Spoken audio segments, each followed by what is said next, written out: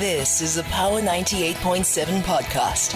Now we're talking. Subscribe to Power 98.7 podcasts in iTunes or wherever you get your podcasts. There's more on power987.co.za. In the early hours of this morning, the AmaZulu King Goodwill Zwelithini Zulu was laid to rest in a private ceremony. The ceremony was attended by a select few male members of the royal family and was performed in the early hours of the morning. At least that was what was due to happen. The funeral rites are referred to as Ukchala were performed in accordance with customs and traditions reserved for kings. Let's speak, get more on this. Joined on the line by Professor of Languages at the University of KwaZulu Natal, Professor Sehau Ngubane. Mbovu. Yebo, sanibona. Niyaphila kodwa?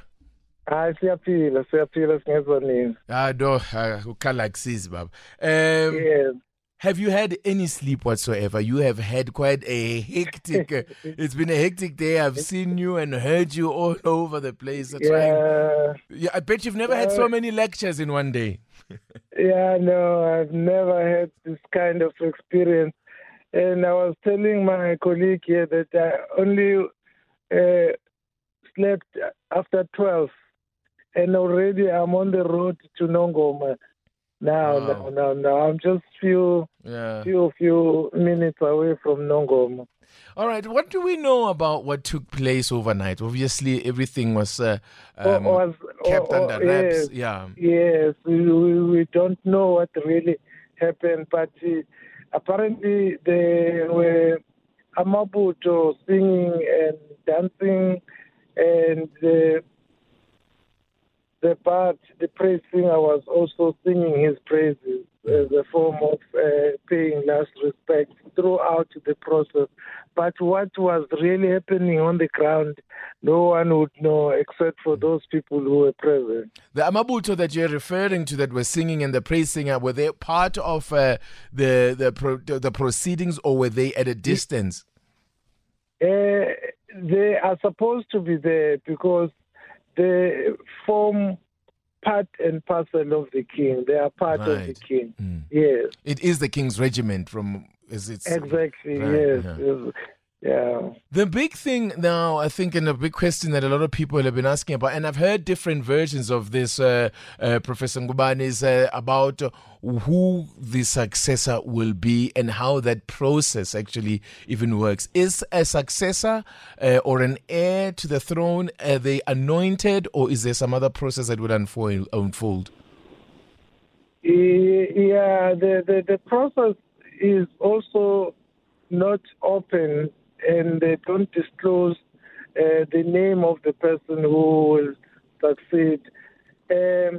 But what we are hoping at the moment is that when His Majesty's will is read, the name of the successor will be announced. Right. Okay. And we are hoping that by tomorrow, because they said they will read the will after the memorial service. And then maybe the announcement will be made tomorrow. Okay. Yeah. And then, Professor, also then let me just get your own reflections as Zulu about the significance of this moment, and to see the honor that has been granted to, the respect that has been granted to His Majesty, not just His Majesty, but to the institution that is the Zulu monarchy. How have you felt about the way things have played out? I think he did receive the respect that he deserved, and he also, as we know, that he was a dignified king who also respected people. So I think he did really get what he deserved. Mm-hmm. And were you filled with pride, Nje, as Zulu, about the way the culture has also shown itself to have, remained strong? Even in these modern times, people insisted, and in these difficult times of COVID, people insisted that there must be, the Mabuto insisted they had to be there. Yeah, it was quite sensational and emotional because people wanted to be there, because this was a historical moment everyone to say, I want to be part of this history. This has never happened in 50 years. So everyone was anxious and say, I must be there where my king is going to be laid to rest. So I think there was that moment of excitement a little bit, but people wanted to be part of the process. Right. So you are on your way then to attend the memorial this morning? Yes. All right. Yes, no, we wish you well. Travel safely. You haven't had much rest. I hope you let somebody else do the driving. Yes, cool. Thank you. Professor Sihau Ngubane is a professor of African languages at UKZN. You can hear he's sounding quite exhausted.